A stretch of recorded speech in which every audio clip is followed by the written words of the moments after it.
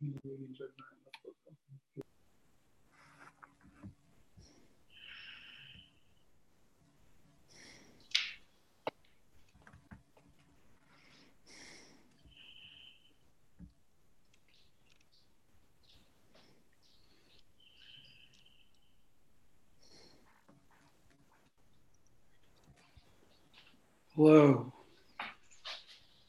Hello.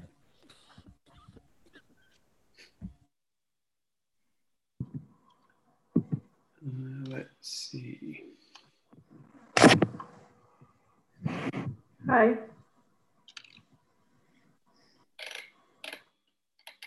Just doing technical things here, like trying to let everybody in the room.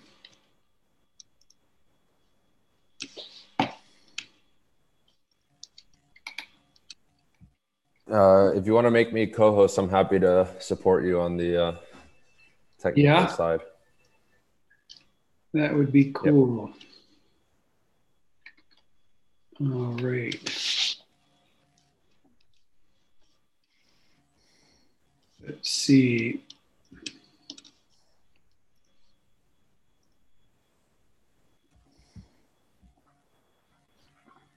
Hold on 1 second.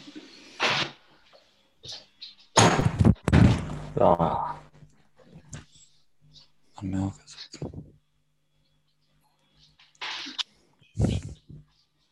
Admin also. So he can help with technical stuff.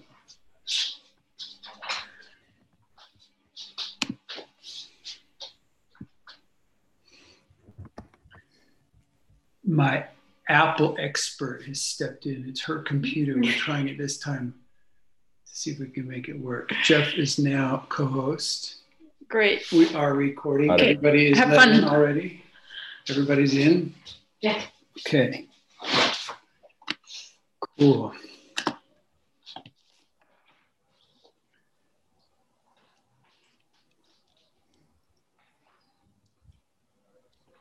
Just checking out everybody who's here. Joseph is here. Mia's there. Phyllis and Janet. Okay. All right. Please let me know if you can hear me, because last week I was using it. It's bad. This is not good. Some people can hear me and some people can't hear me. This is life. This is life.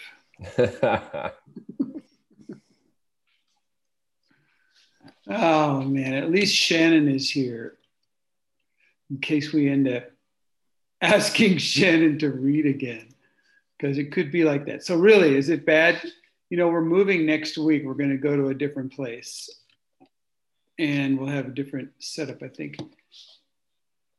I need to make a decision with everybody's help if it's okay for me to talk or if you can't really hear me. So I don't know actually what the recording's like either. So I imagine the recording is kind of some average. Let's see. You're cutting in and out occasionally. Yeah. For me. All right. Thanks, Leslie. Yeah. I can hear Some you people very can well. hear, Phyllis can hear, and other people cannot hear. Well, my proposal then, you can log in Zoom on the phone. I'll set it up so you can read from my computer. It's too complicated. I'm gonna ask Shannon to read again, and we'll wing it like that. Shannon, you knew it was going to happen, didn't you? You knew that you'd be back online. All right. Well, please let me hear from some of you. What solutions have you come up with lately? Like what have you, Shannon, go ahead. I invented a new tool. It's called the LDC, which stands for Low Drama Changer. And I find it appropriate changer because it's also a changer is a piece of computer equipment that holds disks and allows you to change them out.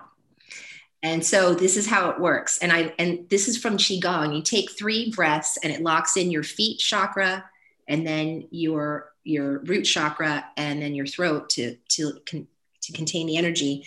And so it's 3 quick breaths. And I do it when I find that I am stuck in a story or giving my center away. I harness my LDC. What's the result? What changes? I come back to being present and centered with the now, with the small now. Nice. Thank you. All this stuff is copy left. Remember, it's copy left, all right? So somebody else. I picture reciting the letters. LDC. Ooh. Thank you. Who else has some solution, some kind of solution that you came up with? I can't see everybody's hand, so if you have one, just start talking.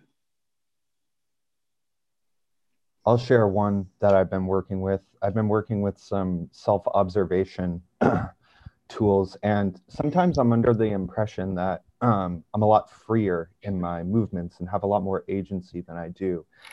And so the self-observation tool I've been working with is first observing what's happening inside of me, and then observing the next thought that happens, and then the next one after the cascading series of thoughts that happen. So the first one is often something like, oh, I'm doing that thing again. And then the second one is, I'm a fucking idiot. And then I observe that. And then very quickly over the last week, I keep hitting this place of just feeling kind of screwed in the position of, wow, there really is no escape.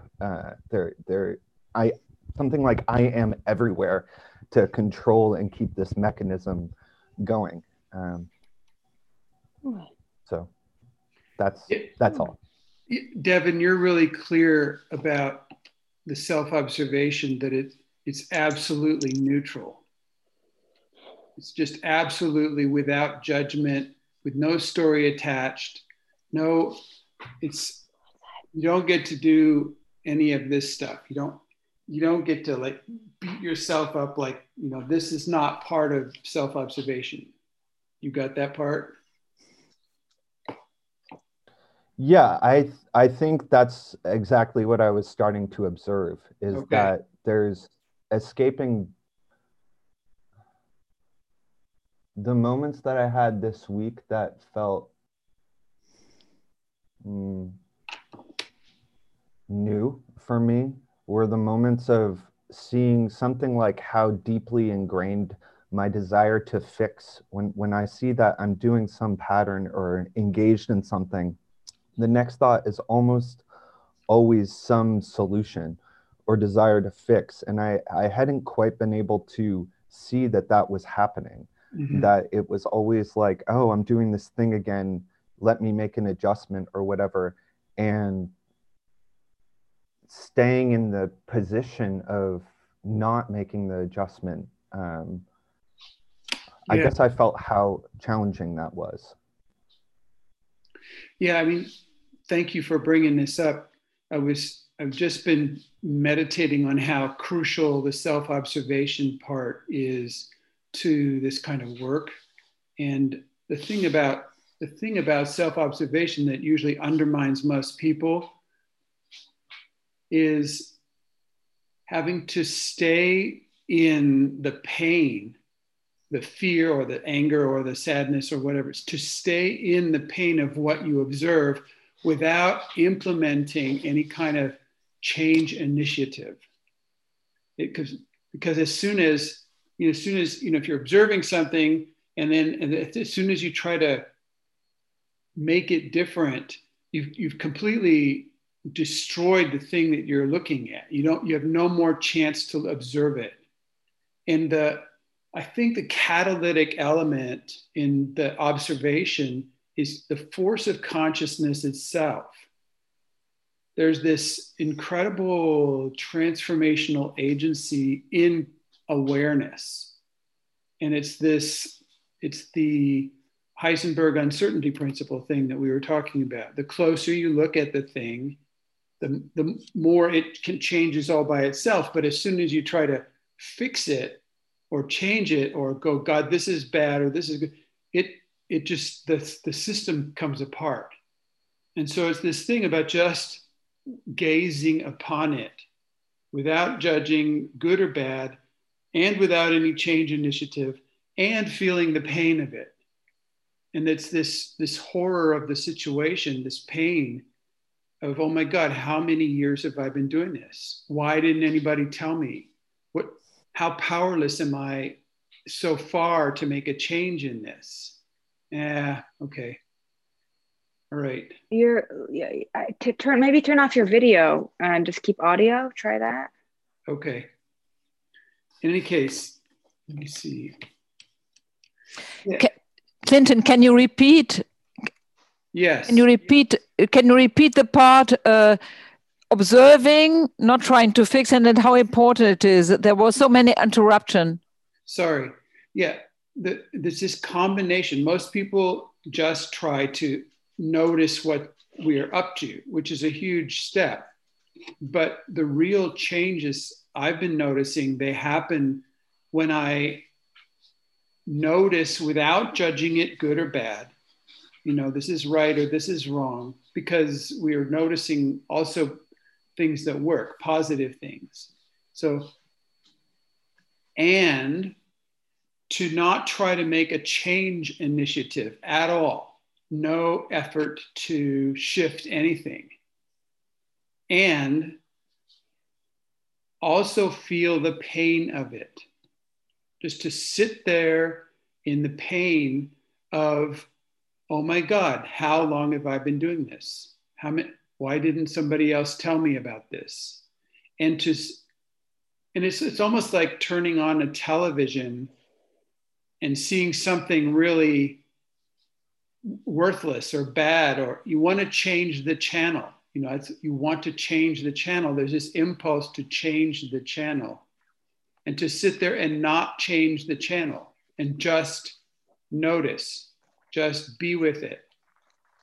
And just to see how the thing goes along. And these are crucial elements for self-observation. It's this allowing consciousness itself, the force of consciousness, to do its work. And it isn't usually sudden. I just want to tell you that there's no usual enlightenment experience. It's this process of building matrix. It's like if you're designing a map of a city, you have to have a certain clarity in your map you have to have enough streets and buildings and landmarks marked out before you can make a decision to change something. So the observation is about getting more detail, getting more density of observation points. It's horrible because what we're observing is the underworld. It's the underworld observation. So, yeah. Anyway, so thanks for bringing that up, Devin. I'm so glad you're working on that. Thank you for sharing your experience, Clinton. Yeah. Is there somebody else who had it? Leslie, you have a solution for us or something? Well, yes, same basic topic. I got feedback and observed myself.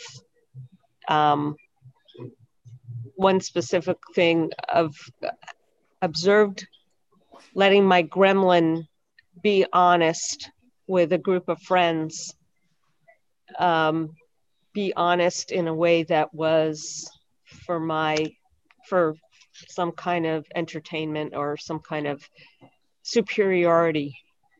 So I felt bad about it. And I knew right away I should, feeling bad wasn't the solution. And then I brought it up in all my different PM groups, and I'm now more active setting my gremlin on a schedule, and feel a new motivation about getting that going. Thank you. I'm going to turn off the video again. I'll say this again later, I'm sure, but I have been avoiding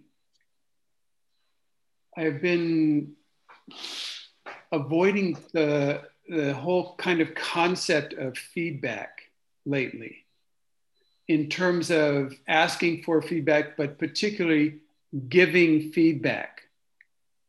Can you hear that? I'm mostly avoiding giving feedback or asking for feedback. More, what I'm trying to do is ask for explanation, or like instead of telling somebody they are not connecting with me, for example, you're avoiding me, I would instead turn it around and say, what could I do? What could change so I could connect with you better? It's using a question and a vacuum rather than feedback and pressure. So I think feedback and pressure has some uses, but try to experiment with this inquiry. Florian, you have something about my sound, something to fix my sound. Can you tell me? Well, basically on Zoom, next to the audio button, you have a tiny arrow that lets you choose your microphone and your speaker. And you could say switch to phone audio, and then you would call in with your phone, and you would be on a phone connection for the audio, and you could keep the camera on. It might take a couple of minutes to try and to find the right setup. All right, thank you. I heard you, and I think we'll just start with asking Shannon to read, and I'll try for that next week, okay? Thank you, Florian. Yeah, I'm sorry about that technical thing, but let's read. Let's read ahead. Come on, we're on page, I think, Shannon, what are we on page 97? Are we on the mixing feelings section? Where are we?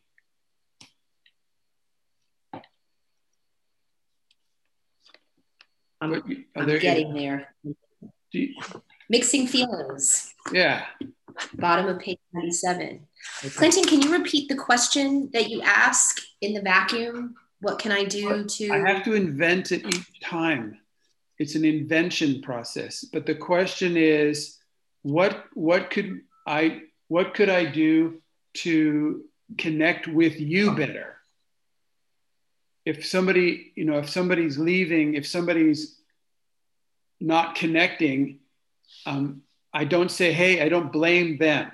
I don't give them feedback. I make this more of a safe space in a vacuum. And I call out from, I'm just saying, hey, what can I do to connect with you better? What would it take? What would it take for you to feel more interested in connecting with me? It's a different question. What would it take for you to be more inspired to connect with me? And this could be with anything. So, yeah. All right. Thank you. Yeah, experiment with that, okay? It's really great stuff. Yeah. Mixing feelings. Feelings are most useful when felt in their pure form. If you consciously or unconsciously experience your feelings in a mixed form, that is, not distinctly experienced one from the other, then you are mixing feelings. Mixing feelings is not bad or wrong, but it tends to take your natural power and clarity away.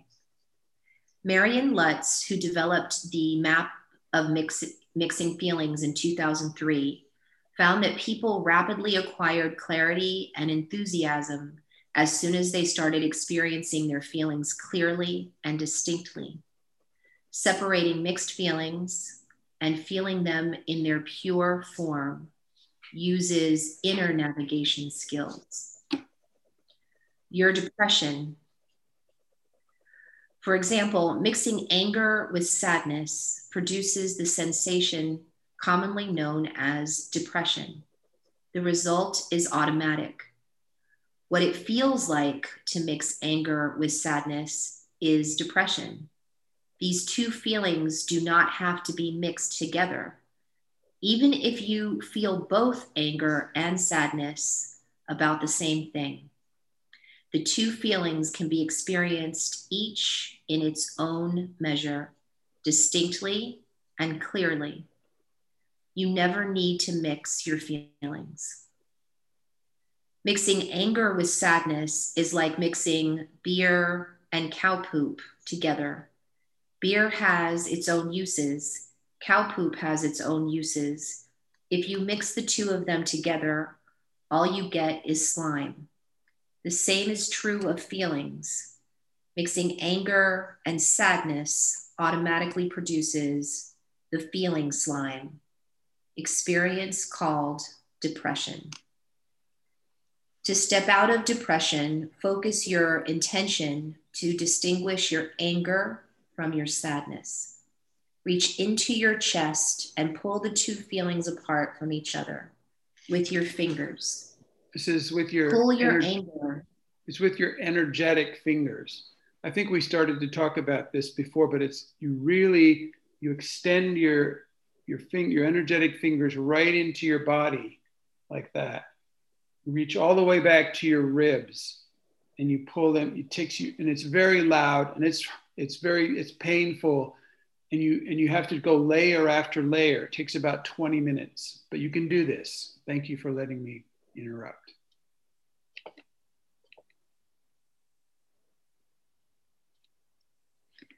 I actually want you to go further. Pull your anger into your right hand and your sadness into your left hand. Put the sadness on a shelf so you can get to it later. Bring the anger back into your chest. Then you have your clarity and power back because you can experience and express pure anger. Next, you can put the anger on a shelf and pull the sadness back into your chest and experience and express your sadness. You feel anger in one moment, sadness in the next moment, and there is no more mixing, so there will be no more depression. Mixing sadness with fear produces isolation or desperation. Shannon, I think Ingrid had a question. Go ahead. Yes, I had a question. The question is, when you said that the demixing of mixed emotions takes about 20 minutes, is it just the separation, or is it already including the expression of the anger and the expression of the sadness separately? Just the separation takes that time. Wow. Because it has layers. We found over the years that if you just try to do it once and then you think it's finished and you're in your mind kind of, and you have the concept that the feelings are separated, the emotions actually are separated, that it isn't really so. You really need to go to the next layer and the next layer, and you go down and you pull them apart. And then I mean, this sounds Go ahead. I just think that I think it's worthy of, for me, I would never want to say, oh, Clinton, how long does it take for someone to separate their anger from their sadness? I mean, reality is not on some clock, and this is not some scientifically proven thing. I think it's strange to presume, you could say, like, in my experience, I've noticed, but I just think it's very strange that somebody would want to go to you for clarity on the exact timing of separating feelings, because everybody's path with their feelings and relating that is unique, as I've noticed. That's been my life experience. So just wanted to pause and think. I don't know, it's just a strange thing. It's very strange to me. Thank you. Cool. So yeah, Florian. Yeah. Sorry to interrupt. Just keep going. I mean, I just wanted to, felt like I had to interject that. Florian.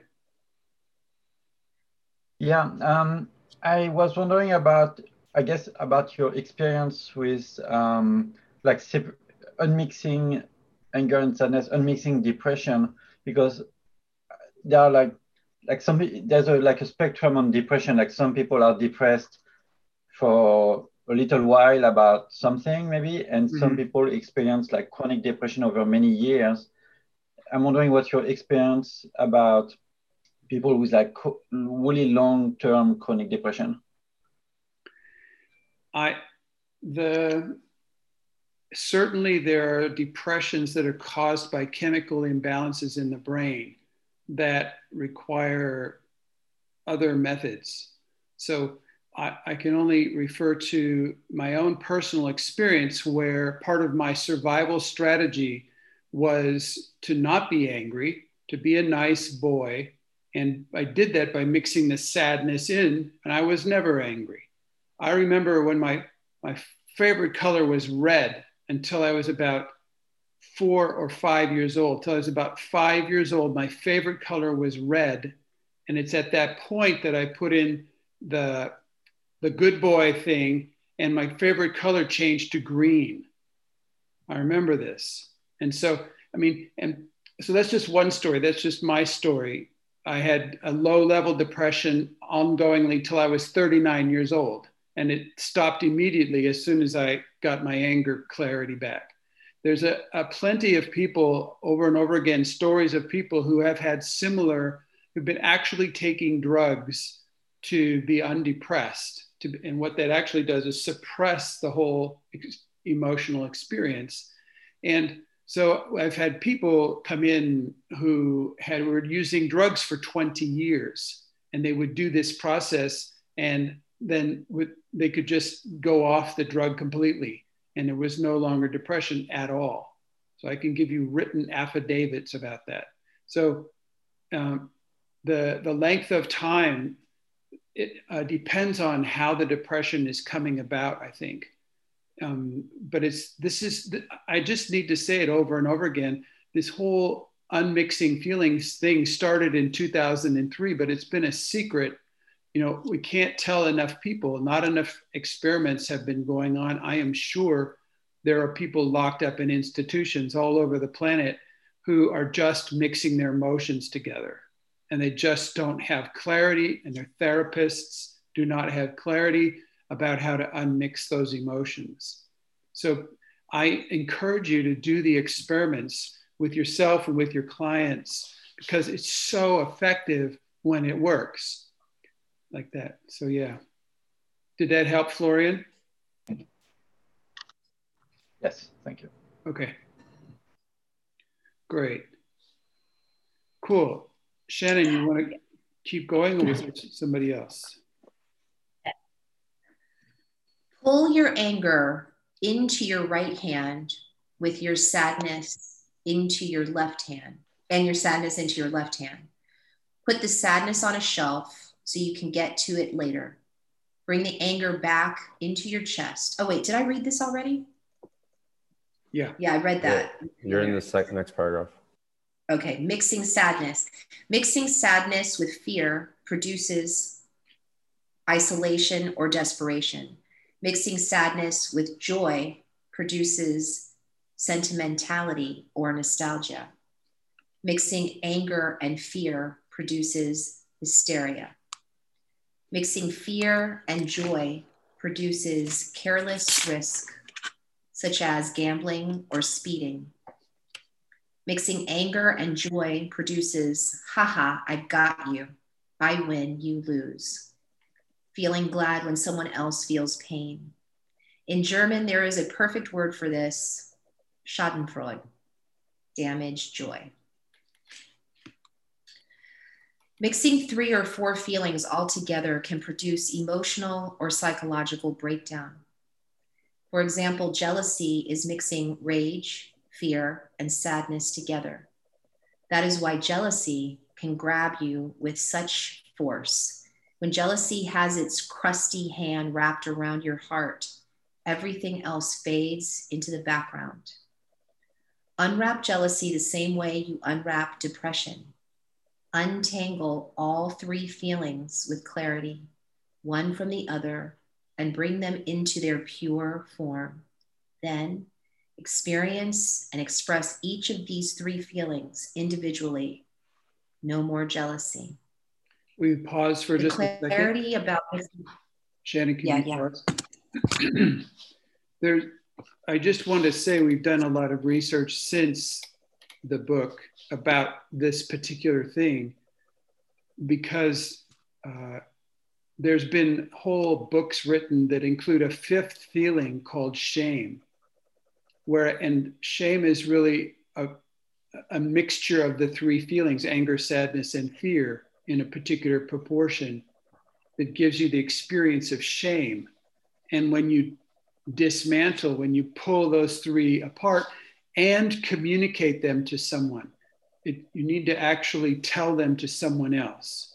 It doesn't really work so well at the beginning to do it just in your own self. It works much better to express it to somebody involved and to take it apart. But shame is a mixed feeling. Disgust, they did this whole movie, Pixar did this whole movie about Inside Out or something. It's about these emotions, and they throw in a 5th feeling called disgust. And disgust is just another mixed emotion, but it's interesting because it's mixed fear. Fear is mixed with anger and nausea. So when you have disgust, you have this nauseating feeling. You're angry about being nauseated. You're afraid it might keep going, or you're afraid you don't know where it comes from or what it will do. You mix anger and fear and nausea together and you get disgust. And then, so there really are, as far as we've been able to find out, still these 4 core feelings and emotions. And I just really, the importance of this is hard to imagine, because people have gone to war. People have killed themselves, because they have despair or isolation. People kill other people because they have anger mixed with fear, and that's this aggression feeling. So, there's so many possibilities for creating a different future for yourself and for other people as soon as you get this thing about unmixing emotions, really unmixing. So I just hope and just imagine, this is the thing, imagine trying to be in relationship with someone and you have mixed emotions and they're trying to be with you. Or the other way around, they're having mixed emotions and you're trying to be with them. And it just creates this swamp, this confusion. And so I hope that you can carry this with you in your day and night, and have the question, is this a mixed emotion?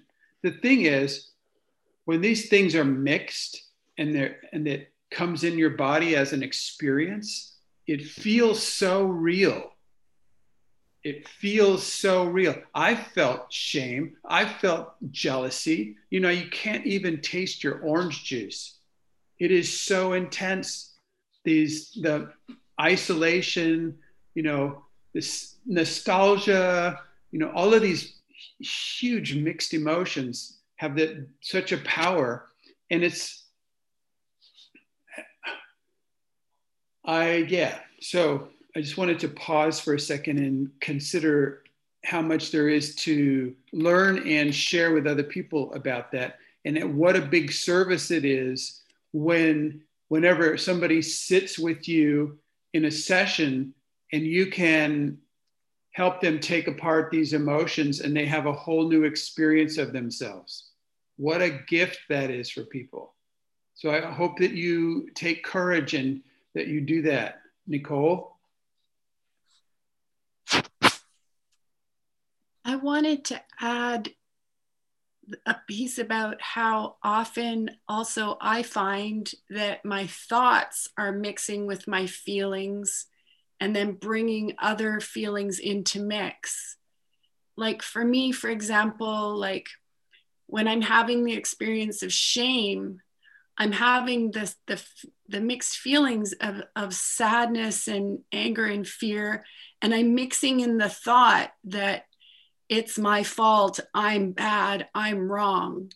So I find that there's also this kind of lateral unmixing between thoughts and feelings that helps to then make it more possible to unmix the feelings and go in, like have the observation happening too, which is, like we were saying earlier, so transformational. Yeah, you're starting to call in another factor, and the factor has to do with one of the factors has to do with little vampire entities.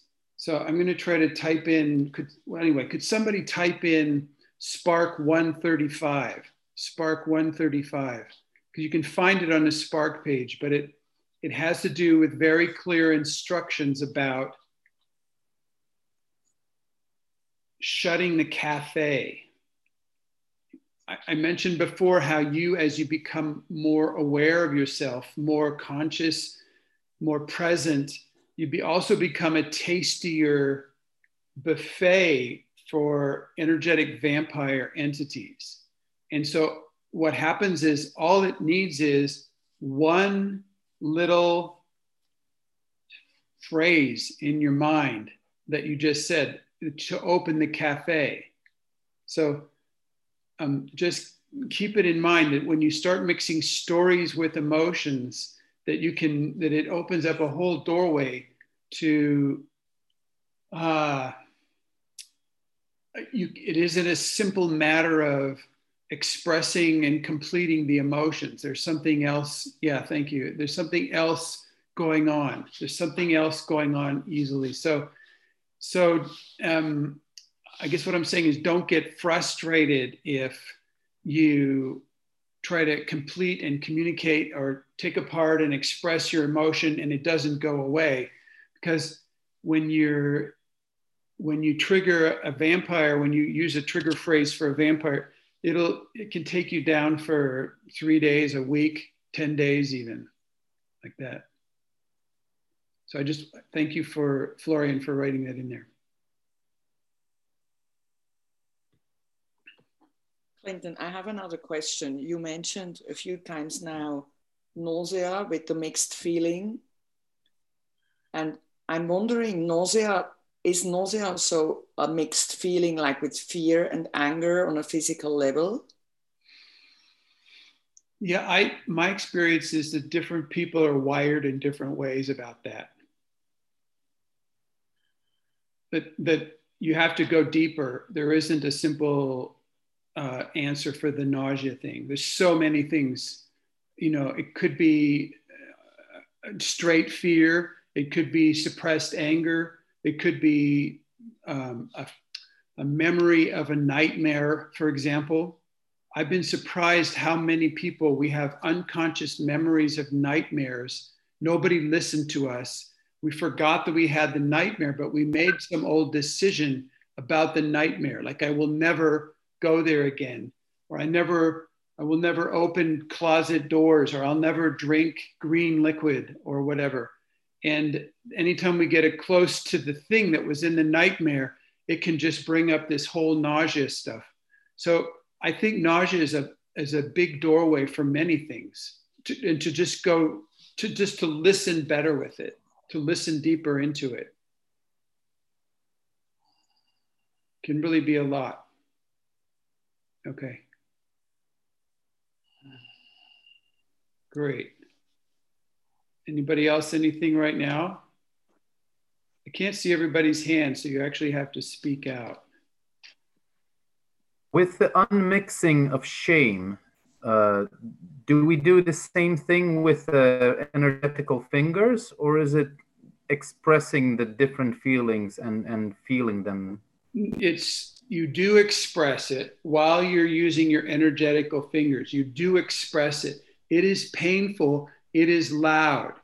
If it is not painful and loud, then you're just up in your head. You're just doing it in your head, and it's not really, it won't work.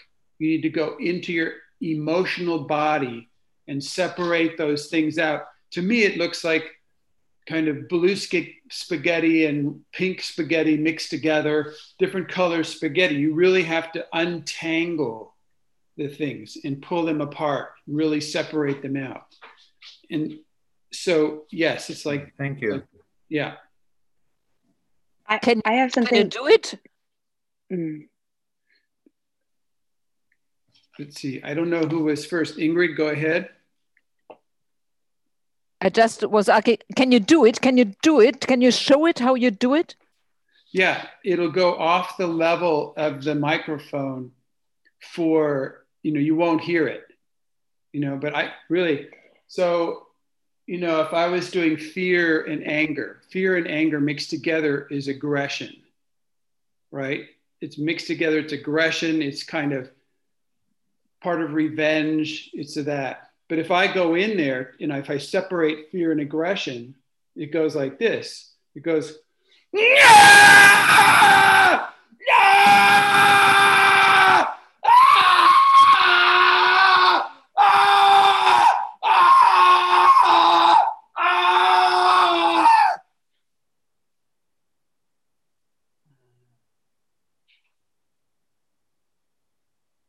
that is just one layer. It's just one layer. And you put that in, take a breath, go in, do the next one. It goes like that. Well, my curiosity about this is that I'm wondering, because I've been drawing little pictures of the emotions, and I'm giving them each an element. So sadness is the tear, is the water, and anger is the fire. And I gave fear like a lightning bolt, like electricity, and then I gave joy like a rainbow. And I started wondering about in my own experience too, and maybe this is an interesting inquiry, or maybe it's not for some, but the feeling is that in terms of separating them, that sometimes what happens is just that there's it's not that they're intertwined necessarily, but that they're layered. So you go to the one, like in one way of separating is sort of to get to the extrapolated emotion, and then like somehow digging down, like working with fear first and then the anger. And because I find, I don't know, I've noticed just in the emotional processes, sometimes fear is the first. Play. Yeah. Yeah. It seems like you're kind of off somewhere. It seems like you've gone into your own world for a bit here. Will you just back off a little and come in more in what's happening here into this? Yeah, I'm talking about the separating emotions and going through them one at a time. It doesn't seem like I'm in my own world to me. Okay. Thank you. Cool. All right. But I hear your feedback. I did not kill my microphone, just to tell you. It cuts off at a certain level of intensity. So we know this because we do Rage Club and Fear Club online. And at a certain intensity, the microphone goes off. So it was really loud over here. And yeah. Cool. Did somebody else have a different kind of question about this? Or shall we go back to Shannon reading?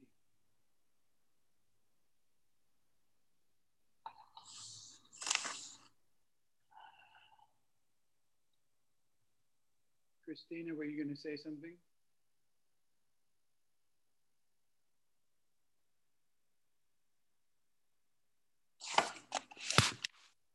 Okay. All right, Shannon, would you please carry on reading for us? Yeah. Thank you. The clarity about mixing feelings is not yet known in our culture. If you are a therapist or healer and you integrate the procedure of requiring your clients to separate their feelings distinctly, one from the other, while they communicate, you will be shocked by how effectively this procedure supports their development. Your results could bring you to ask a rather frightening question. How many people are prescribed with brain chemicals or actually locked away in institutions because our culture does not yet have this clarity about the four feelings and not mixing feelings together? Human beings have the capacity to start learning about feelings when we are about 7 years old.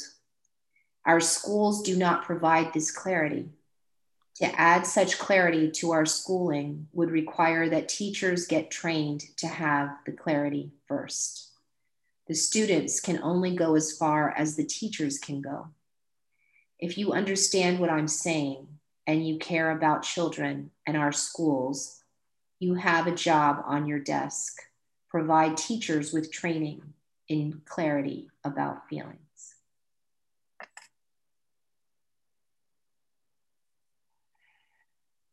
Is anyone doing that? Is anyone is anyone able to support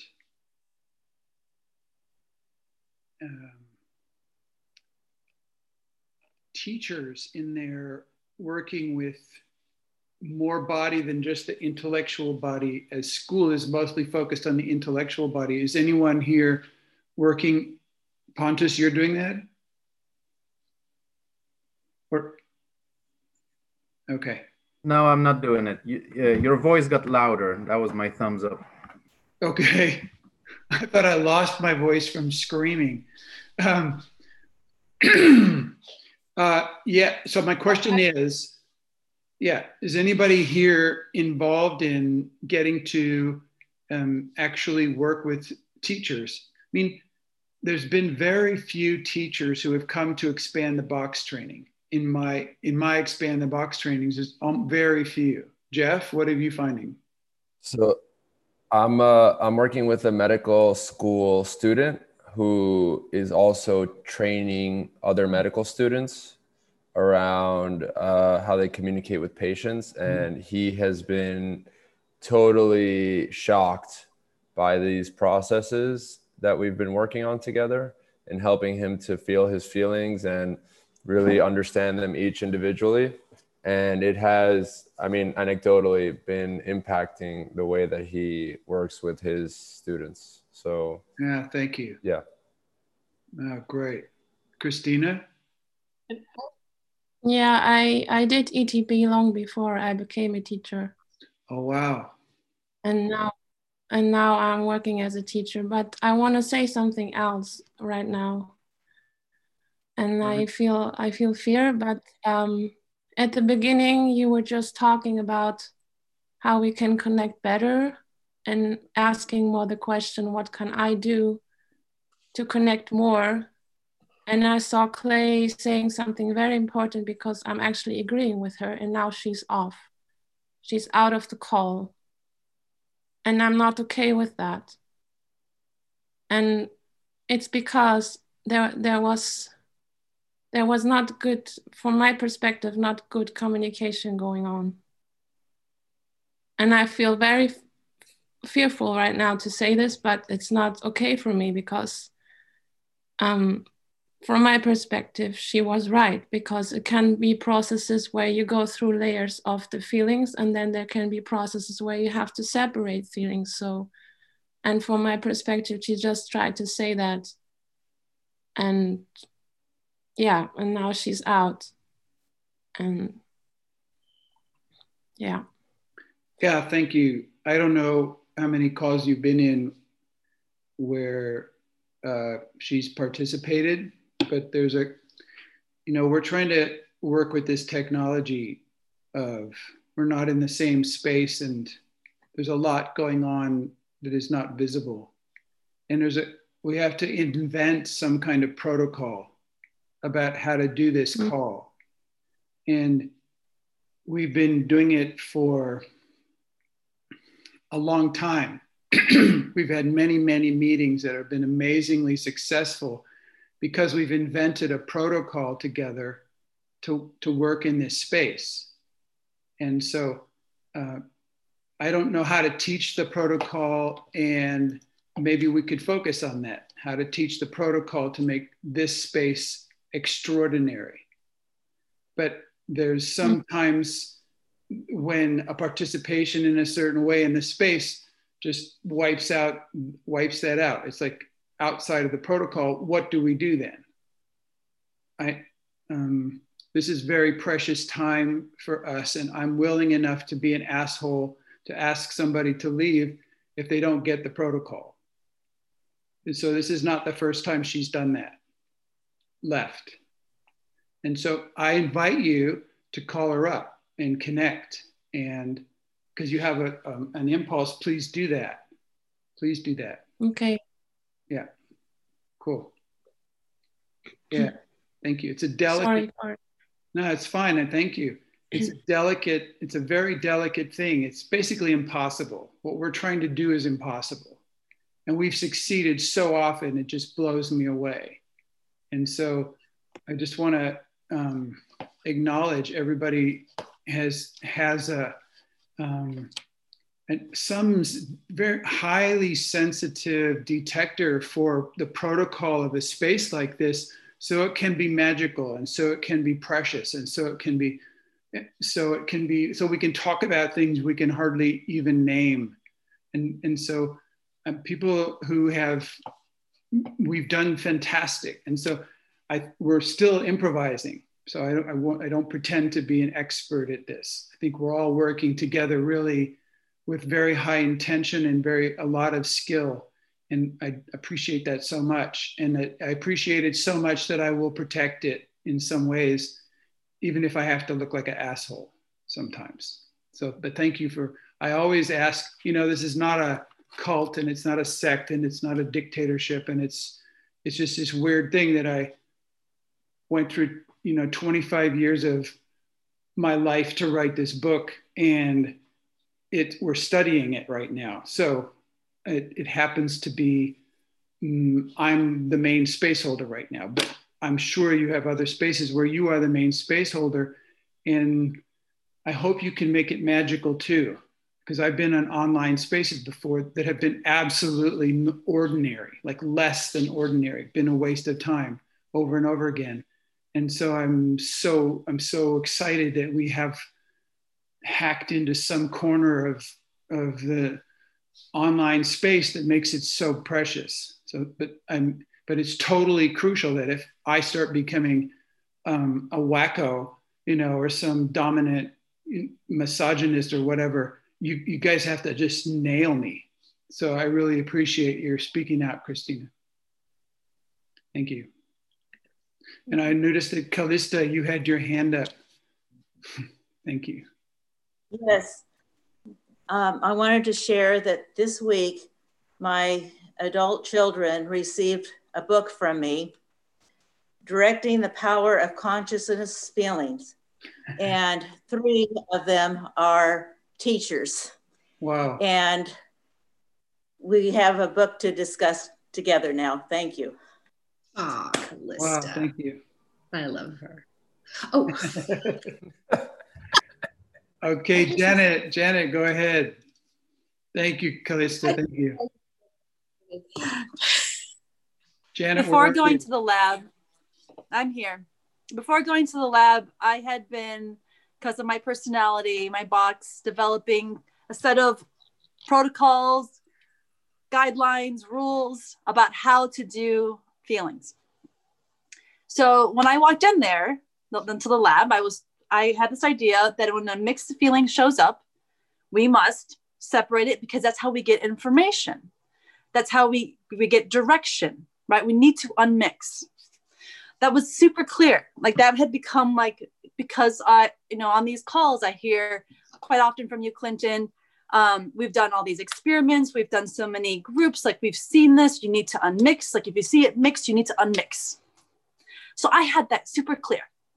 When I was in the group of 3 doing emotional healing processes, my person that I was, again, this is my first time in the lab and sitting there across from somebody, she was clearly having mixed feelings. Clearly, like obviously, she kept bouncing. It was like a bouncing ball. So I said, okay, let's unmix. And the trainer comes by and says, no, do not, because you can still go liquid. Like we want to get the point here is to go into a liquid state. We don't need to unmix here. Just let her go bouncy ball through this, get her to the liquid state. And it's in the liquid state that you can get information. I have never heard this in any of the calls, actually quite the opposite. So in that moment, I will say this was one of probably a dozen, like I got hit often during the lab that like what I'm hearing in these calls and in groups, that there's these ways to do things because we've done them and we've experimented and whatnot. And then in lab, I'm like, oh, okay. So I got a better picture of like not walking in with these guidelines. Like what these like, even if someone has studied something for 25 years and they've come to some conclusion, it doesn't matter in that moment. Be in that moment. Like, what is that moment calling for? Do we leave them mixed because we're doing something else? Like to have that kind of flexibility with this. I don't know if people on this call know that like that also happens, like where we allow things to stay mixed because we're doing something else. And I'd love to hear your comments on it. Yeah, thank you. Reading a book and studying a book together about what we're studying now in the book, which happens to be Feelings and Emotions. This is level 1 of feelings work. So there's level 1 and a level 2 of pretty much everything that's in this book. And what's in the book is pretty much level 1 of everything. So the thing with level 1 is if you don't do level 1, you'll never get to level 2. You can't do level 2 before you do level 1. So if you had, for example, gone into the lab and you saw what they were doing, you wouldn't have any maps at all. I remember my first trainings, I had no maps at all as a participant. And it was so upsetting to me because I had no idea at all what's going on. So at least you had some little map of something that's going on. No, but it's totally true in a training space where you're in a transformational circle and you have this ultimate safe space in there, that it's oftentimes you let the mixed feelings go on because you have to follow that mess all the way back to where it came from. And there's a treasure back there. And you never know, there isn't a formula really. So, but it just takes experience, and it takes experience. And then it also takes some experience. And so that's why we really recommend people do 10 labs as a foundational experience body to do this stuff. But yeah, thanks for your sharing. It's completely accurate in my mind or my experience like that. Yeah, thank you. Yeah. Did somebody else have anything right now? Phyllis. It's Michelle here. I'm very glad that this conversation came about with Janet and Clinton. I'm very glad about that. The reason being is I helped somebody brand new go through an unmixing of emotions. She went liquid. When she went liquid, she had entities in her back that she couldn't get out. I'm going to call them entities and parasites because that's how they felt for her. And in the moment, she was asking for help energetically, and I decided to help with my own energetic hands. And it worked. And it took us about an hour to get everything out. And I would help where she couldn't reach, and I would help her do her own thing in the front. And anyway, you can imagine how loud and messy the police were called and the whole thing. And so I feel really glad to hear this because there was no plan. There was no script.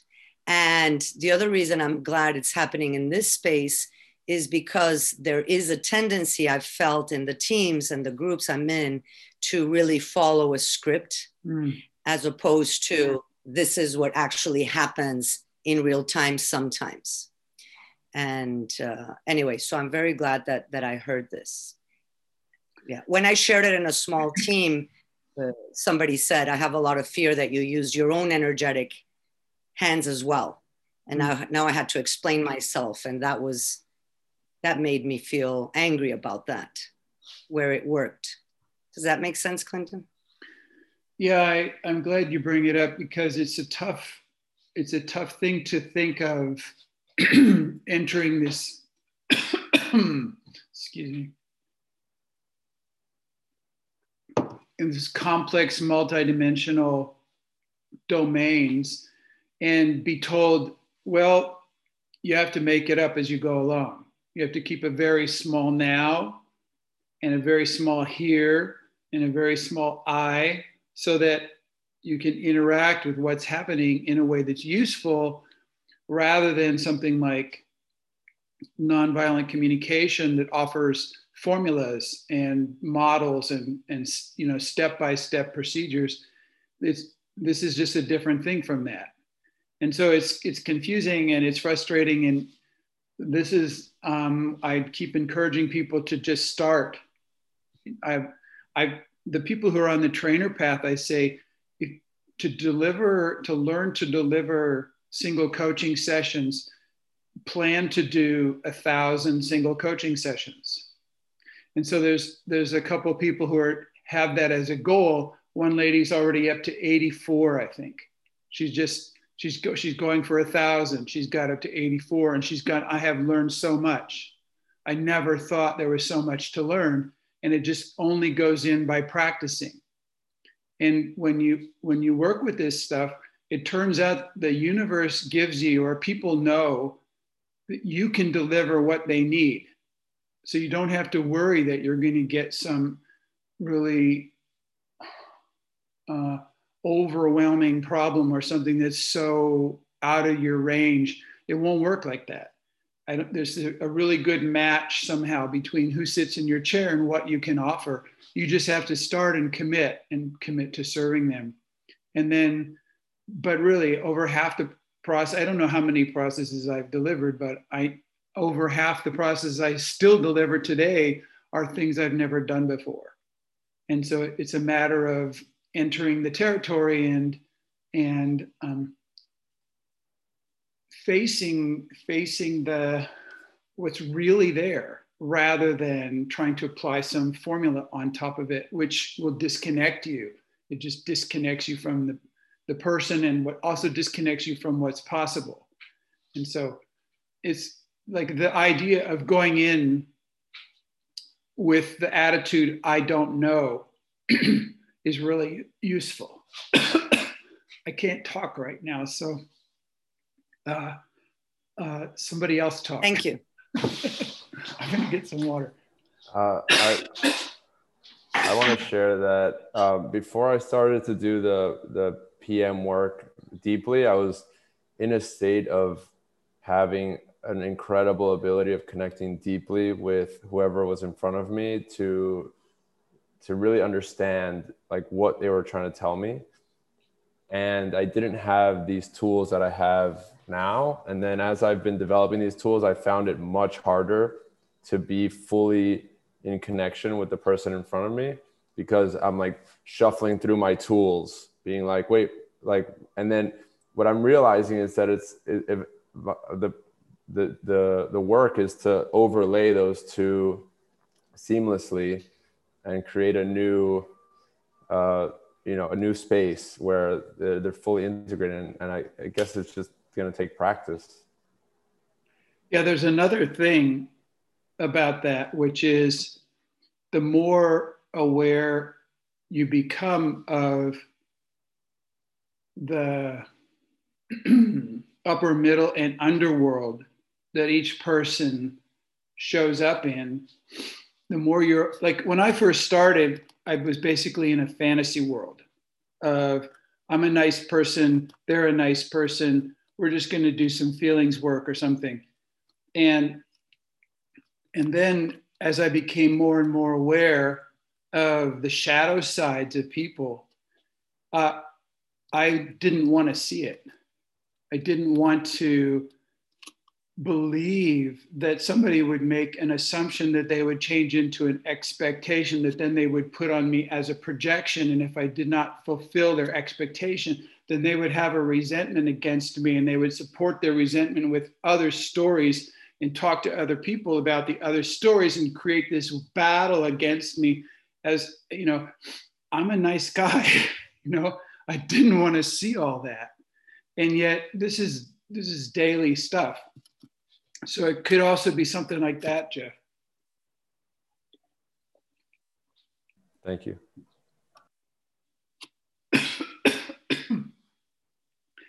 I also experienced that with the separation. Sometimes it's not only sounds. I was holding space for some women, and I don't know why, but in these processes, there were, I don't know, any melts and stuck in the liver, colors came out, and all kinds of other things in the separation. So it could also be the possibility that's not only sounds, but also various of things that are packed in organs and bones and muscles. So that's really true. Yeah.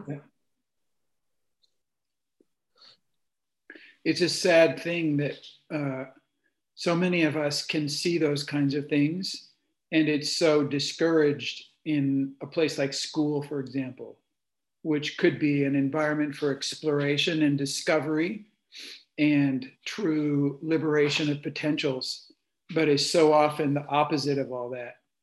And so I'm so glad, Christina, to hear, you know, and other people, that you are liberating those talents that you have to benefit other people. And I hope that you bring apprentices around you.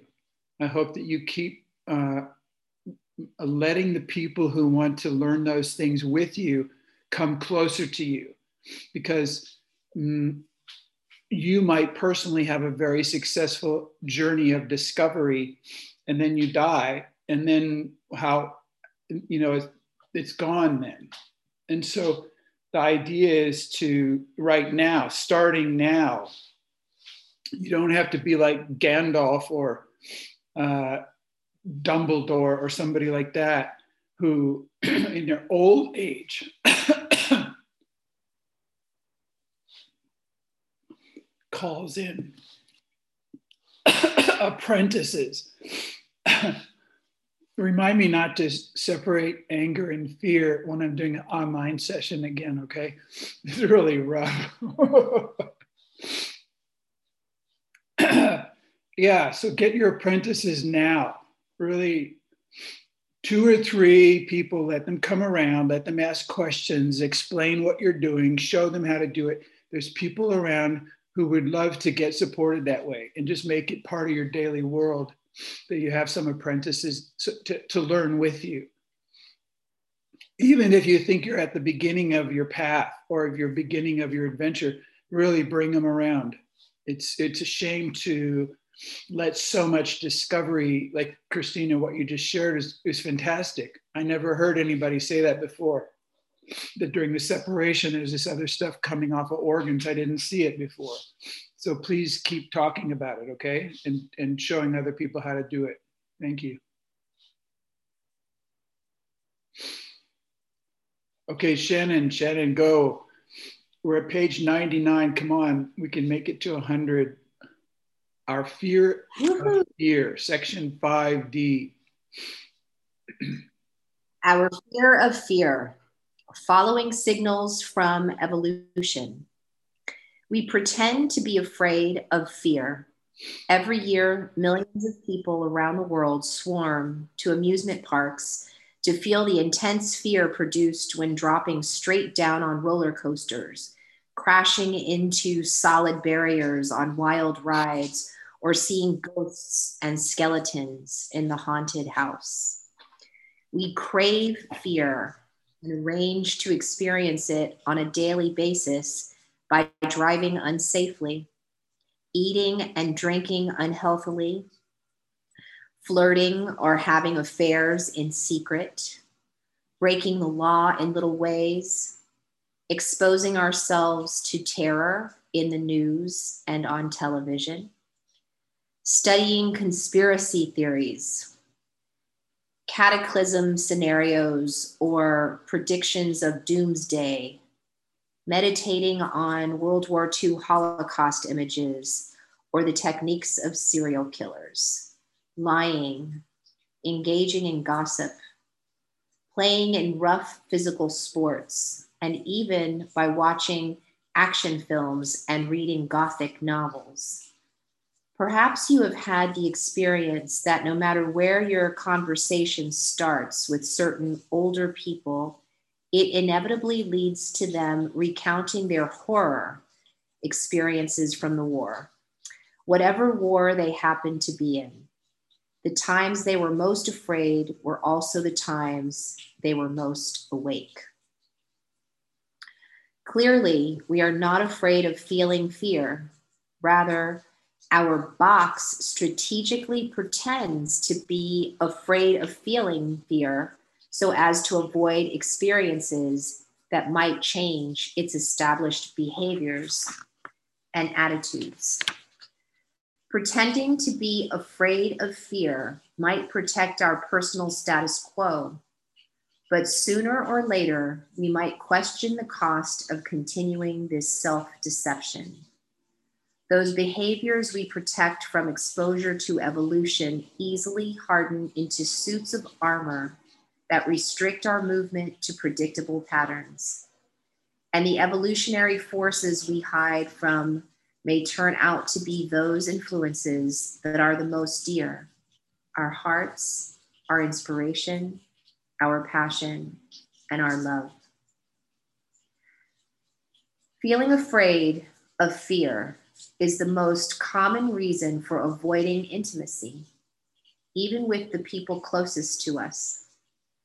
I just witnessed a mother discover why she avoided physical, intellectual, emotional, and spiritual intimacy with her own children. Deep in her heart, she had an emotional scar that made her afraid of children in general, especially wild or loud children, especially boys. As a child, she was teased at school for her fine clothes, for being neat and pretty, and for being smart. Half the children admired her and wanted to be her friend, but the other half hated her and tormented her constantly. They would pinch her and rip at her clothes. One time after school, some of the boys jumped out from behind the bushes and kicked her in the stomach. She was not able to take care of herself, and a fear of children entered her body with such force that it lasted into adulthood. Her fear of children prevented her from bonding with or even simply being with her own children, all three of whom were boys. Her fear of boy children was so unconscious, so she was making decisions based on her fear without knowing that her decisions were based on fear. In her perception, the decisions seemed rational or practical. Her box filled in the gap of cognitive dissonance with the understandable reasons. Sadly, the decisions resulted in her keeping distance from her sons before she realized that she herself was creating the separation. This woman's healing process began when she changed her mind about fear. Before, the experience of fear told her that something bad was about to happen. Feeling fear meant that she was about to be hurt or was actually in the process of being hurt. The connection between the feeling of fear and the experience of being physically hurt was established a long time ago in quite different circumstances from what she experienced now as an adult woman. With coaching, she made a new decision about fear. Fear no longer meant that she was about to be hurt. Fear became a neutral experience without meaning. The wiring in her mind changed from fear equals being attacked to fear equals fear. Fear is fear. The new wiring is true. The new wiring opens the door for her to use the wisdom and energy of fear to inform and empower her life. After some practice with her new decision, this mother could freely feel fear, even maximum archetypal fear, as fear became an acceptable and recognizable experience in her life. She noticed that she experienced fear around her sons, which was a complete surprise to her. The fear had been there all the while, but now she could experience the feeling consciously without automatically taking defensive or separative actions to protect herself. By letting the fear get larger and larger, she suddenly saw that the fear was not actually about her children, but rather about children in general. She could trace the fear of children back to its source in the incidents of her childhood. While being badgered and attacked by her schoolmates, she had made a life-shaping decision. Children are dangerous. Seeing her old decision with clarity permitted her to reassess the situation and make a new decision. I am no longer a child, I am an adult woman. As an adult woman, I can easily take care of myself around children. Children are not dangerous. Children are children. As a result of her new decision, she is not automatically afraid of children anymore, but neither is she naive.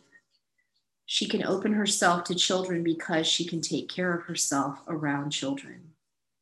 She can use her voice, make boundaries, say no, express her feelings, and ask for what she needs. Being close to her sons has now become a warm and safe experience. Oh, thank you.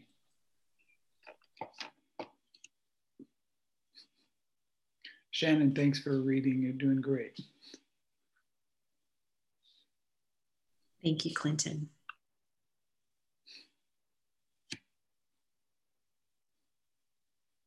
There's a reason why Shannon read this piece.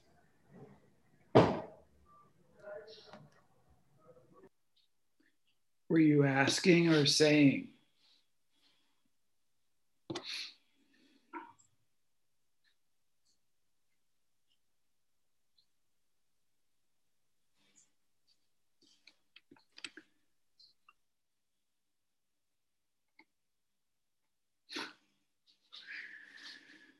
Ah, yes.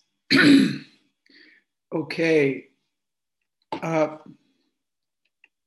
There are so many dimensions in the piece that we just read here, and there's so many dimensions to how fear and our relationship to fear shapes and limits and constrains our ability to relate and connect.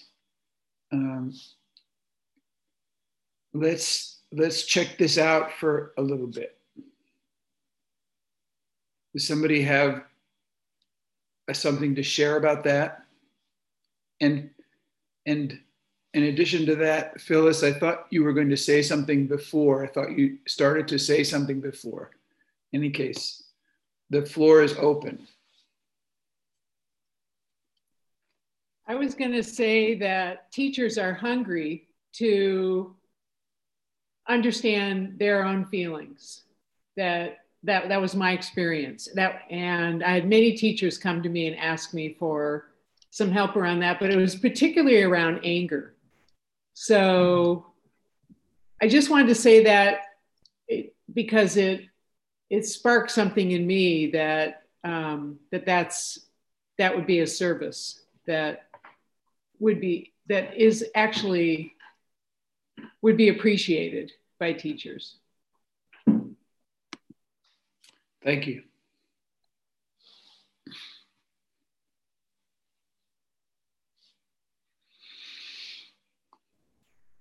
I have something to share on this.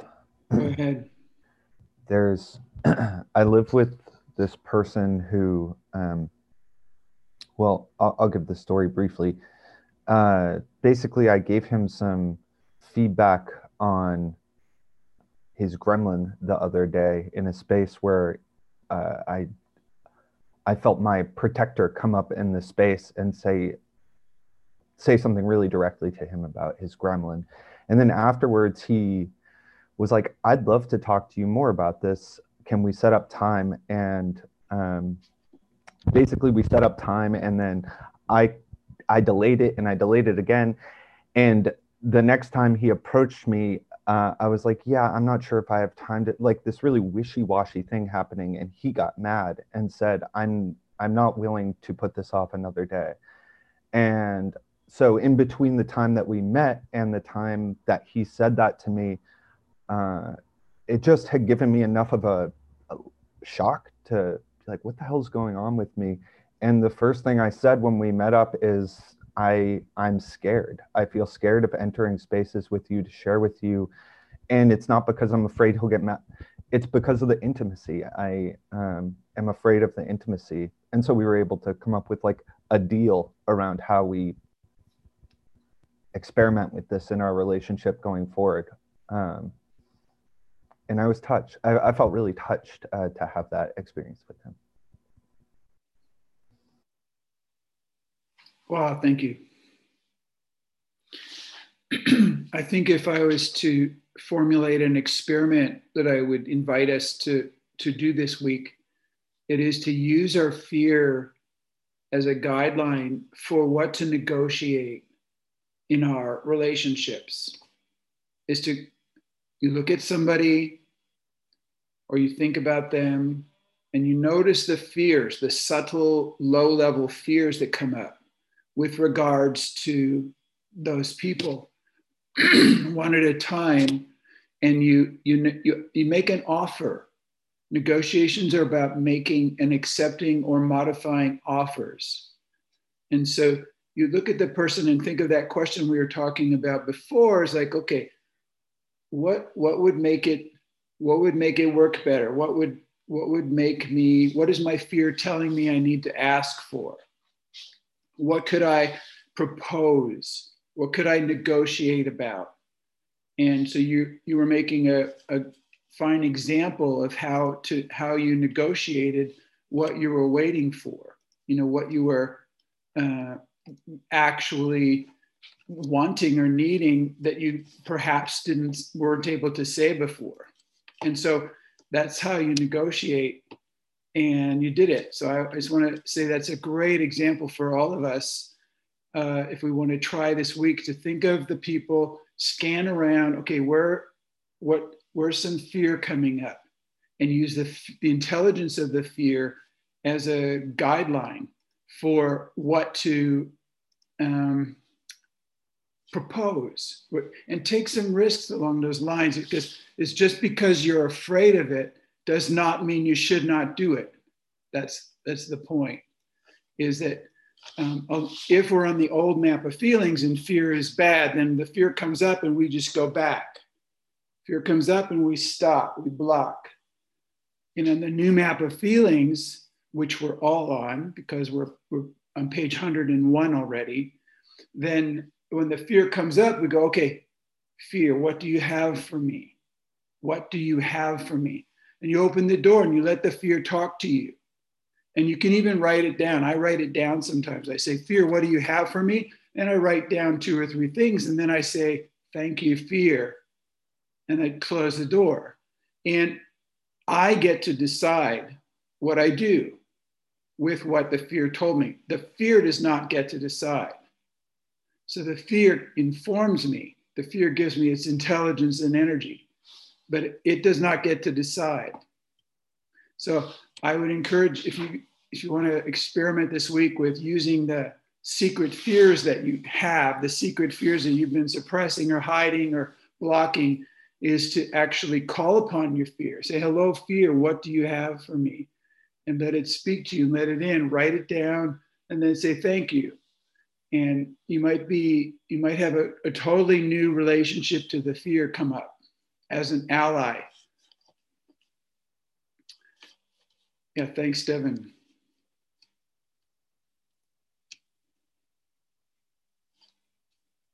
Somebody else.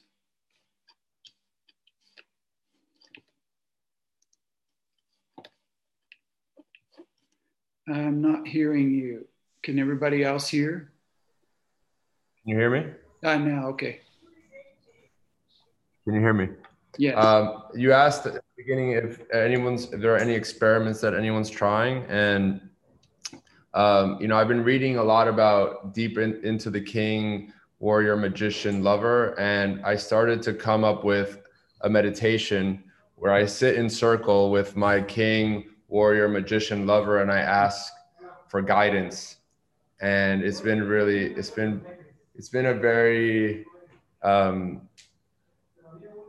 joyful practice for me. Can you give us an example to tell us a story? Can you give us an example? I don't have a specific example because I'm just kind of formulating it and just kind of trying to visualize my different archetypes in form, as if they were sitting around me, like we were sitting in circle together. And so I'm still forming it, but it's been really, I don't know, it's just been really rewarding for me to work on this and, understand what they look like to me so that I can start to really create a space where we sit together and they help provide their wisdom to me. So thank you. And this book is fantastic. Yeah, especially the appendix in the back is really great. Yeah. I want to offer you a couple of things with that. Do you know your clicker? Your clicker. And you know how the king, warrior, magician, lover are associated with the 4 feelings from the Map of Possibility. There's a website called Map of Possibility. And so what that means is you can sit in a circle and with no problem at all go anger, sadness, fear, joy, and they will just show up. You just call them that way. You don't have to imagine them. It is not an imagination thing. It's an energetic body thing. It's very helpful to distinguish between your imagination, which is in your mind. It's associated with your mind and connected into that. Whereas energetic body is a declaration where you're causing something to occur at the energetic level, does not require imagination. And so if you can distinguish those 2 things, then to call upon the king, warrior, magician, lover, or the queen, warrior, sorceress, lover, to call them is to say you, and you. You just call them by name and you've got them. You don't have to wait around at all. So that's just a tool that's been very helpful for me to distinguish. Cool, thank you.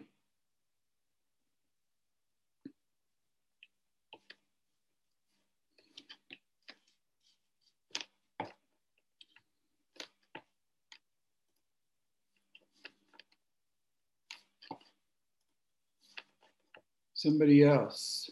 Anything else? Hi, Clinton. This is Mia. Hi, Mia. And everybody. I have fear. I want to share an archetypal experience that I had 2 days ago in nature, but I have a lot of fear about sharing it because it's so archetypal and extraordinary that it might not seem true or real. But I have so much joy about sharing it. But I have fear also because I don't really have the words to describe exactly what happened. But yeah, like I experienced a gateway into a portal, and I want to share it with everybody, but I have a lot of fear about it. That's all I want to say. Thank you. Sorry. I mean, you made a great preview. What if we click and we want to actually see the thing? What if we all vote and we go, everybody who wants Mia to tell us this story, put your hand up. Okay. All right. Okay. Now what are you going to do? Mia, what are you going to do? You set it up. We all voted, and even Pontus wants to hear it. So, well, come on. Well, Catherine, who's on this call, was with me. It's very intense, what happened. And words sort of minimize it. So I want to share it with everybody in this space because it was really beyond extraordinary, but I'm not ready yet. But I just wanted to let you know that I do want to share it with you one day. I need more integration with it. And I have a lot of fear. So I will share it with you one day, just not right now. Okay. Thank you. So everybody, you got to come back next week because Mia's going to tell us maybe next week or maybe the week after.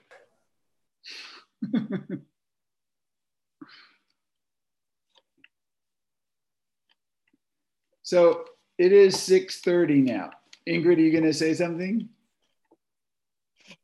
Yeah, I want to ask something.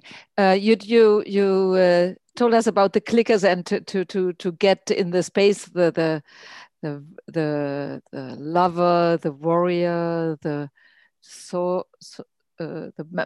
magician, and the king or the queen. And I want to ask something about the clicker thing.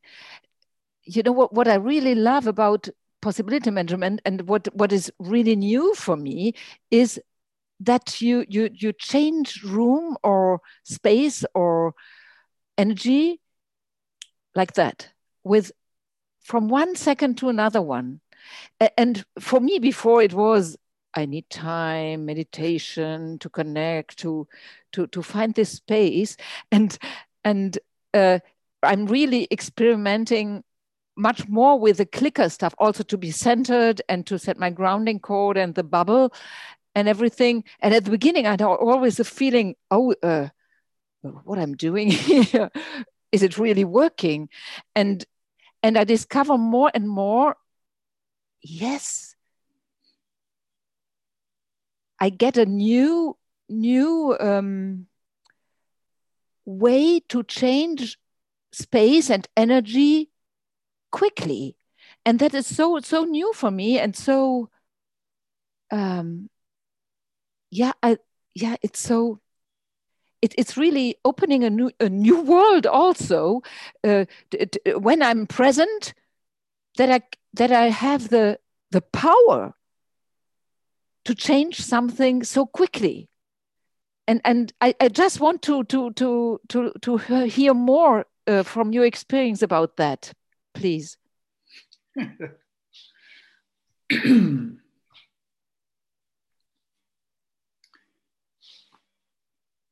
The tools, almost all the tools in possibility management, we've learned them empirically. So they did not come from a teaching or a teacher. We've really, as a team, different people in the team discover them, that they work and how they work. And so it isn't a theory. To me, it's the other way around. We discover stuff that works, and then I go, how does this work? And it takes years for me sometimes to figure stuff out. But a few months ago, it wasn't so long ago, I've been working with gaps. I've been working with different kinds of gaps. And if you imagine a space, for example, a space of relationship, or a space of this conversation is a space, and you have different spaces all during your day, and you can make them conscious, and you can enter them consciously and exit them consciously. You can create them consciously and vanish them consciously. You can clean them out consciously. You can call other elements into the space consciously. This is all energetic body stuff that modern culture does not teach us anything about. So the only way we have an energetic body, it's so obvious when somebody puts their glass on the table too close to your space, you feel it. When they put their cup, or they reach in your space and move your fork at the table. You know, you just can't do that to somebody, move their fork, because you're in their space, and we can feel it so clearly. So we have the energetic sensations, we have energetic bodies. And so there's this question of, if you have a space and then you have another space that's next to it, that you're not in that space, but you know it exists. Like right now, and Chloe is in the other room over there, and I know she's in some other space. I don't know what space it is. And the same where you are, other people around you. For example, if you live in an apartment building, you know, we're all living in an apartment building, and it's all one space, really. It's one building. But we energetically go, this is my apartment, that's their apartment. You know, and so when some of the noise from their apartment comes into our apartment, it doesn't feel right, because it's our this is our space, that's their space. Keep your space to yourself. So we're very aware of spaces. But the thing is that between two spaces is a gap. It doesn't matter how close you push things together, there's got to be a gap, because if there was no gap, it would be one space. You get that? It would, if there's no thing, and the gap doesn't have to be huge. The gap can be, you know, as thin as a piece of paper. That's how the gap can be, that small. But there is a gap between spaces. So this is one of the kinds of gaps that you can work with, is a gap in space. Well, the thing is, well, what's in the gap then? And the way to find out is go in the gap. But if you go in the gap, you're going to have a feeling. What feeling will you feel if you go in the gap?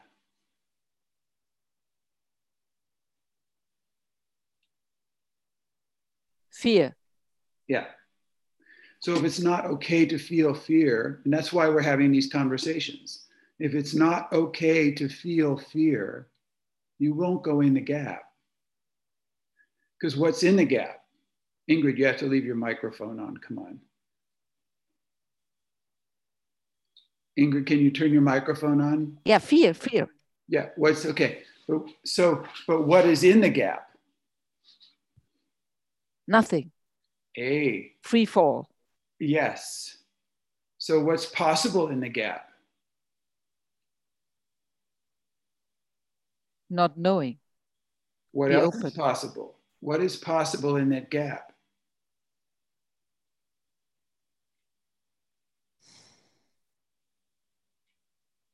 To stay in the gap. Yes. What's possible in the gap?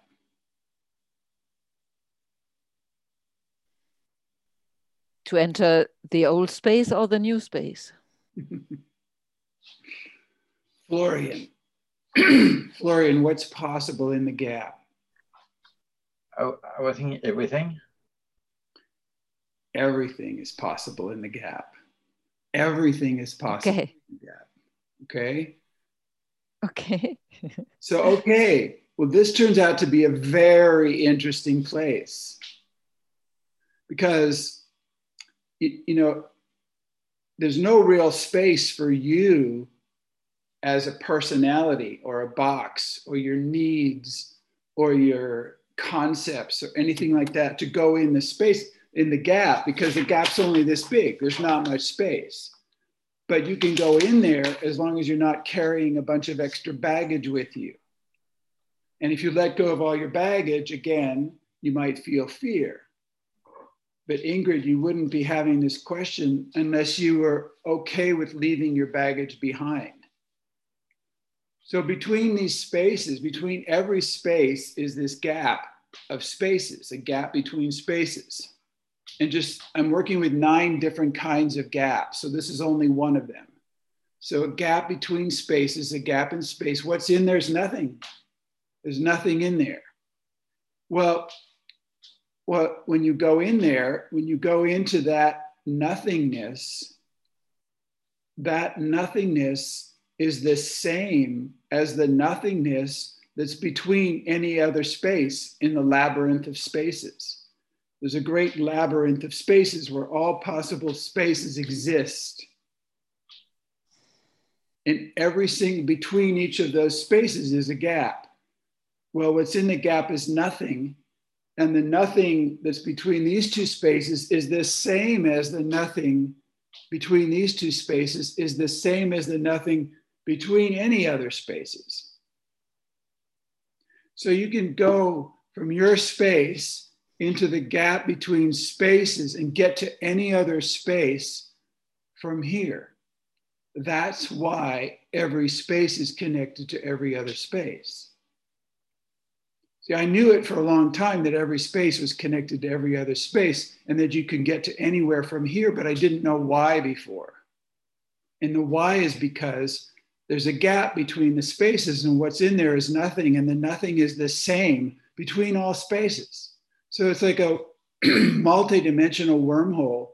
You can shift in an instant, really, from one space into the gap to any other space you want to get to.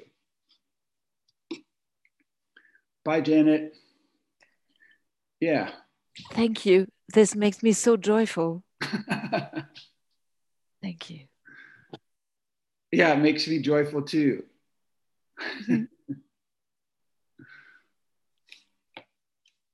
Cool, yeah. It's not every space that you get to talk about that conversation in. So thanks for being this space where we can have that conversation.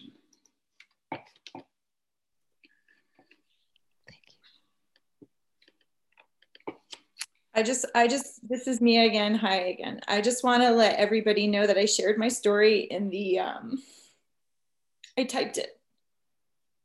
So that's it. And if you want to know more, and if you want to go, if you want to know more and you want to go to this place, I'll take you there. All you have to do is fly to Colorado. You just have to fly into Colorado somewhere and we'll go together. I'll take you there. It's only 3 hours from where I live. Wow. That's my. Thank you. See, miracles are happening all over the place. Mia, how's the fear doing? Better. I feel like I can. Wait a minute. What?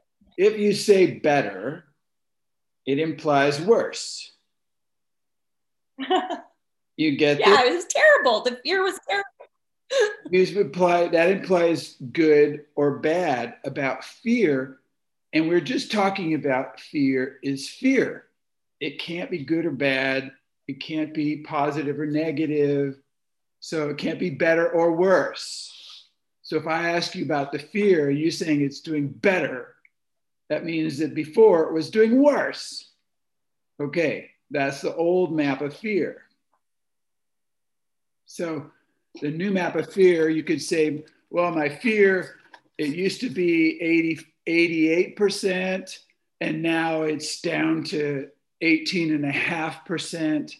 And what my fear is really about is that you guys are going to laugh at me, or that I'm going to be burned at the stake again like a witch because I'm doing wild stuff and I didn't get permission, or people are going to put me in a crazy house. You know, these are real fears. You know, so you can just say it used to be 88%, intense fear. Now it's 18.5% fear. And that's how it's doing right now. So therefore it's not better or worse or good or bad or anything. And looks like you're going to have a big party in Colorado with a bunch of wild adventures because everybody's signing up for your offer because we heard your offer. So you have to figure out what people have to bring. If they have to bring sleeping bags and their... Well, maybe we can, I have joy because maybe we can do this gathering all at the same time, like a year from now or 2 years from now, because there's a facility there that can hold us all. All right. So yeah. I think your invitation has been received. Jeff's going, a year from now? Hell no. I want to go next week. It's going to be winter soon. Well, we can go more than once. Mia, you'll have to do this a few times a year, I guess, probably.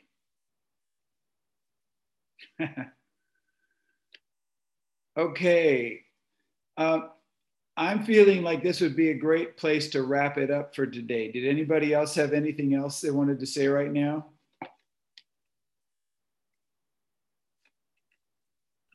I want to share. Shannon? Go, Phyllis. No, it's okay. No, Phyllis, go Well, ahead. Phyllis is my fellow. Phyllis is one of my fellow 333 practitioners, and it's very powerful what we do in that space. And on Fridays we now practice, in addition to anger and fear, we now do sadness and then joy. Mm. And we had a very powerful connection this past Friday. Wow. Afterwards, a really beautiful, it was just this space of amazing women and connection. And anyway, I digress. So on Saturday, Vera had this possibility team call. And in that space, I had fear come up and I muted myself, but I was able to connect to that fear, and something shifted between Saturday and Sunday. Something powerful shifted. And Ingrid mentioned, being able to do it in a snap. And I know that shift was able to happen because we've been practicing the 333. We've been doing that intentionally. And I felt that fear through my body like I have never felt fear in my life. And it was a wild ride. And when it was done, I was in awe. And just now, after reading the reading and Jeff commenting that he could tell I was affected, I stepped off camera to go scream and really feel my fear. And then I went and I felt my sadness, and I came back into the space. And giving myself those moments throughout the day to go and do that is changing my life.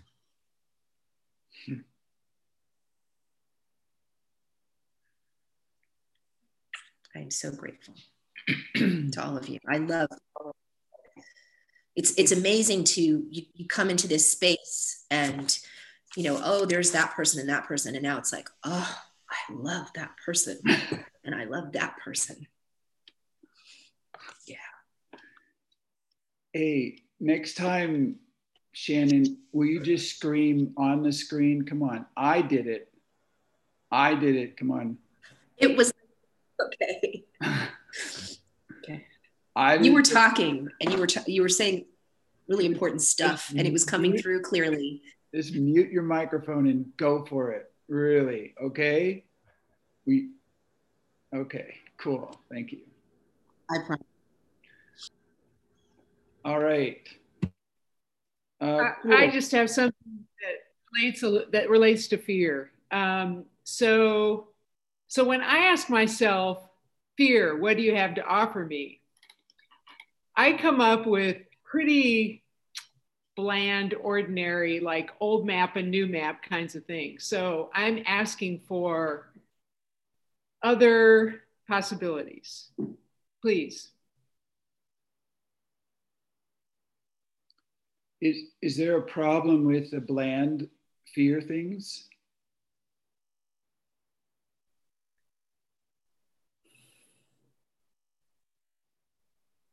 It feels limiting. It feels like there's more than that I'm not accessing. There's this, Phyllis, I don't know if this applies. This is a question. You could do this experiment, or I will also do it. But I started to experiment with joy and drinking orange juice. And so it's like, I love orange juice, or even eating mangoes and stuff like that. So I take a sip of orange juice and then I check to see if I can feel the ecstatic joy of feeling that little sip of orange juice. And it goes away, I can, but it goes away in 15 seconds or 20 seconds, mostly. So, but the point is, can I feel the joy in those 15 seconds? Because if I can't feel the joy in those 15 seconds, I'm not going to feel joy for an hour. I can't, you know what I mean? It won't really open up. So that was a really useful experiment for me, but you can try it with fear. Let's do it with fear.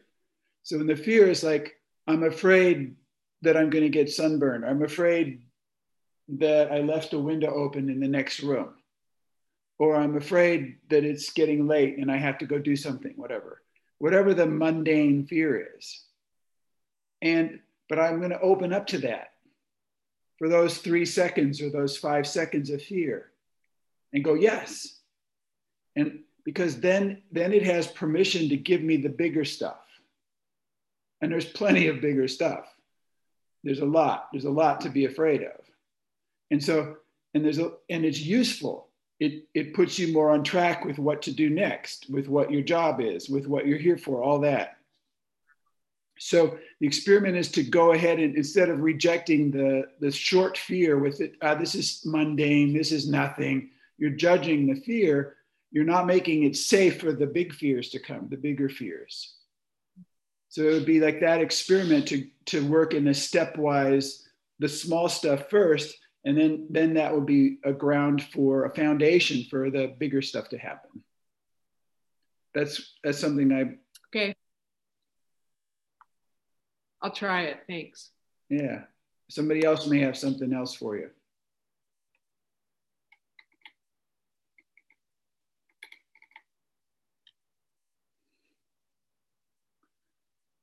Okay. All right. Well, thank you very much for today. I'm amazed at the technical difficulties and my speechlessness and people leaving the meeting being frustrated and freaked out and all these things. So we'll have a great week, and I look forward to seeing you next Monday. Clinton, do you want to test the sound? Do I what? To do a sound test? I'll get back to you later about that, Florian, okay? Different time. Okay, thanks a lot. Thank you, everybody. Thank you. Great to see you.